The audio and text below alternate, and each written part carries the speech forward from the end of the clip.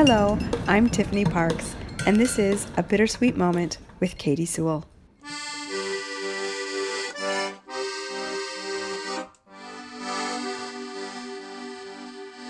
Hello, this is The Bittersweet Life. I'm Katie Sewell, and this is your one day early, midweek bittersweet moment. And it's not just with me, it's with Tiffany as well. Hi. Joining us from Italy, which is under massive quarantine, Tiffany in Rome. Hi, Tiffany. Hi.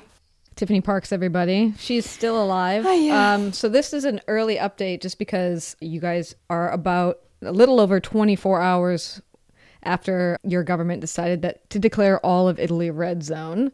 So what does that mean for you? How are you doing? Are you alive and well? I'm alive, I'm well, I'm anxious. I'm very anxious, and I'm not an anxious person. So that's how I know I'm anxious, because of this. And so, okay, what does it mean? In a nutshell, Italians have to stay in their city of residence unless they have, basically there are 3 reasons you can move around. One is a medical reason. One is a family emergency of some kind. And one is a work-related reason. So basically, you have to swear to that. You have to have proof. You have to have like a doctor's note or something signed by your work. You can't just take off. I'm going to go to Florence and see what Florence is like right now. You can't do it. And they're taking it very, very seriously. It's been about 24 hours, a little less than that, since it was declared at the time we're taping, of course. And it's pretty serious. There are people around. I went to work today. I wouldn't have gone to work if I'd had the choice, but my lovely bosses insisted. And so I commuted into work. My 40 to 50 minute commute, depending on traffic, took about 15 minutes. Wow. 15, 20 minutes. Yeah. That's nice. That's like one of the few bonuses. There are a few bonuses. We'll get to that maybe in a future episode, the bonuses of lockdown, because there are a few. Yeah. But there were very few people on the street. There are some people out, but I mean, I went to work, other people went to work as well. So that's one of the things. But the thing is, they're encouraging people to stay home as much as possible. There's no soldiers marching up down the streets forcing us to stay in. There's no martial law happening here. But we definitely can't move around from city to city without, like I said, a proven reason. And even walking around the city is discouraged. If you have to go to the supermarket, you go to the supermarket. If you have to go to the pharmacy, go to the pharmacy. If you have to, go visit your mom who's sick, go visit your mom who's sick.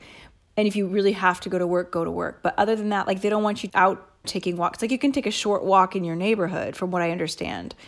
If you need air, you need to walk your dog. Your kid is losing his mind, and you need to get him to run a little bit. But you're not supposed to be okay, I think I'm going to go take a passeggiata, from Spanish Steps down to the Trevi Fountain, which is what I would love to do right now. I would just love to do that, even if I was totally alone. And I don't necessarily think there's any law saying you can't do that, but they really don't want you doing that. And so I'm not going to do it, and it's killing me not to do it because I want to see the Trevi Fountain empty. I have seen the Trevi Fountain empty, though, at 3 a.m. once. And I have seen Spanish Steps empty. It's 8 a.m. on an August morning. So it's not I've never seen the city empty, but it would be kind of cool. So yeah, so that's it. And one of the weirdest things, people are really taking it seriously. With a few, there are always going to be a few exceptions. But what I've noticed is people are really standing far back from each other, which is one of the things they've said. Stand no closer than 1 meter of people, unless they're in your immediate family, the people you're living with. Unless you're living with that person, 1 meter distance, even if they're a friend that you happen to see, or my colleagues. I'm trying not to stand more than 1 meter from my colleagues. Which is 3 feet for Americans. Yeah, about 3 feet. Yeah. For those of you who are I wonder how big that is. Yeah, it's a little more than a yard. And everybody's hands, I'm sure this is the same in Seattle. Everybody's hands are raw and bleeding. I noticed that I had blood on my computer mouse this morning. I was like, oh my gosh. And my finger had broken open. But that's probably universal right now. Yeah. So, I think that's really the crazy thing. They're saying they don't want anybody to be meeting up. Restaurants are open until 6 p.m., which honestly is one of the things I don't understand. The only thing I can think of is that like it's for people who are working, who aren't able to bring food from home and need to get something to eat, because to me, it's like if they don't want people congregating, why are the restaurants open? Why are the coffee shops open? Tourists that are there? I suppose so. The tourists, I mean, there's no reason for a tourist to be in the city. Like, tourists need to leave, really. Totally different from our last episode when I was like, come to Rome. You know, it's fantastic. How quickly it changes, yes. Oh, it changes so fast. Because I was supposed to have a tour on Thursday. There were British people. They were coming for the rugby. They wanted to do like this very specific tour, like a unusual Rome. And so I had kind of created this tour for them, and there were 8 of them. And I had like a correspondent with them. I kept saying, are you sure that they're going to come? I mean, Rome is, as the weeks went by, I was like, are you sure they want to come? I mean, like, I'm happy to do the tour. I'm happy to have the money, but are you sure? And finally, Monday, I wrote to them and I said, the news came out on Monday night. So it was Monday during the day. And I said, Milan is locked down, Veneto is locked down, Rome, everything's closed, museums are closed. Are you sure they want to come? And they're like, I'm going to see. I'm going to check one last time. And then that night, this thing came down. They're like, they're not coming. And that's a good idea. And I don't think I'd been able to give a tour for them. I think that if any policeman had seen me trying to give a tour, even though there were only 8 people, they'd have been like, what the hell are you doing, lady?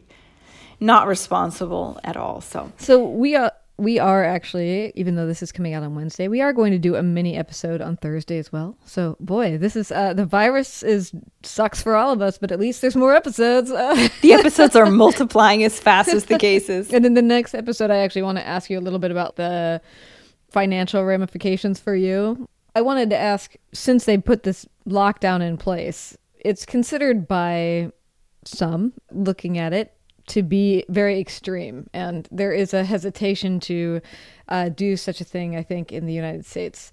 Do you think that because they've reacted to it in such an extreme way by saying, look, we're locking the whole country down, nobody in or out, makes you more paranoid than you would be if, say, they decided to just lock down Rome? I don't think...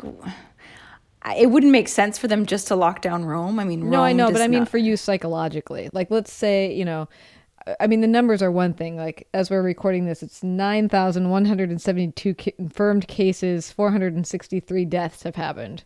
That's what had happened when they cracked down. That's when they happened when it had cracked down. Yeah, now it's over 10,000. I think it would be worse if it was just Rome. I think when it's the whole country going through it, there's a little bit of solidarity. You feel like we're all in this together.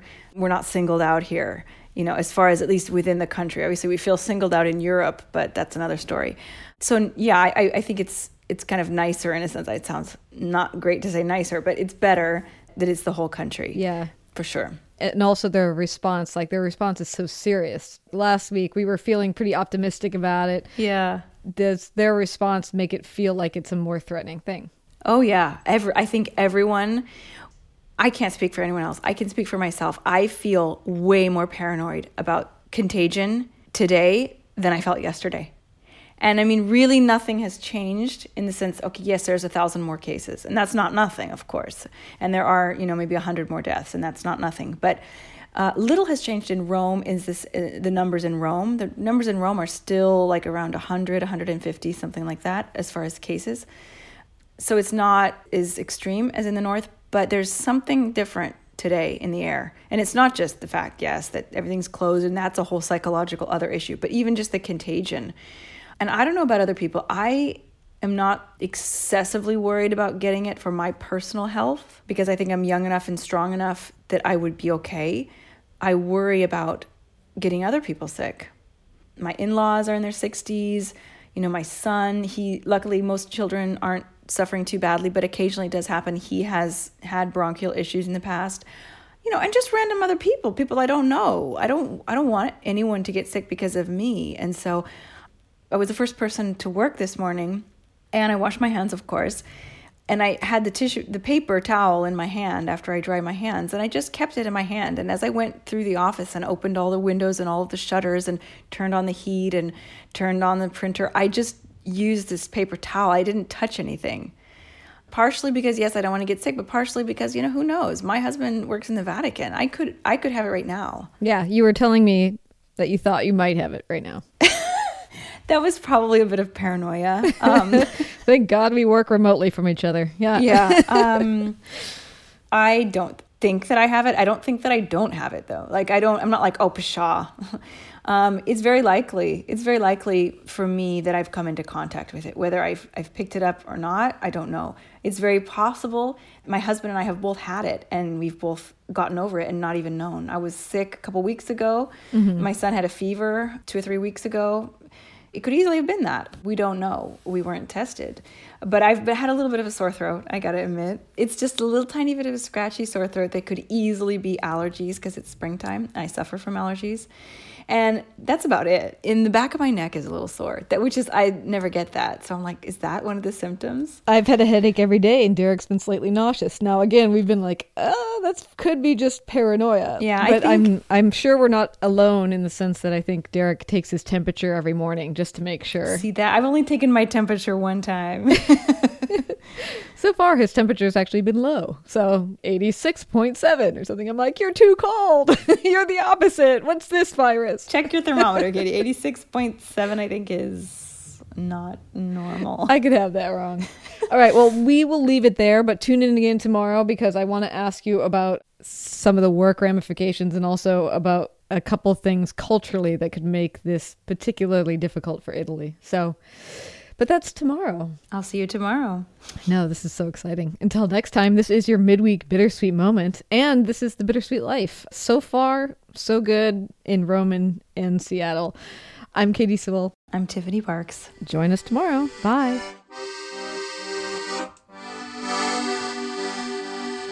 Thanks for joining us. Subscribe to the show if you haven't already, and if you love it, leave us a good review. And please tell all your friends about us. Also, if you have an idea for a bittersweet moment, send it to us by email or voice memo. We're at bittersweetlife@mail.com. Or you can just find us at the contact page at thebittersweetlife.net. Or on all the social medias, just search for The Bittersweet Life.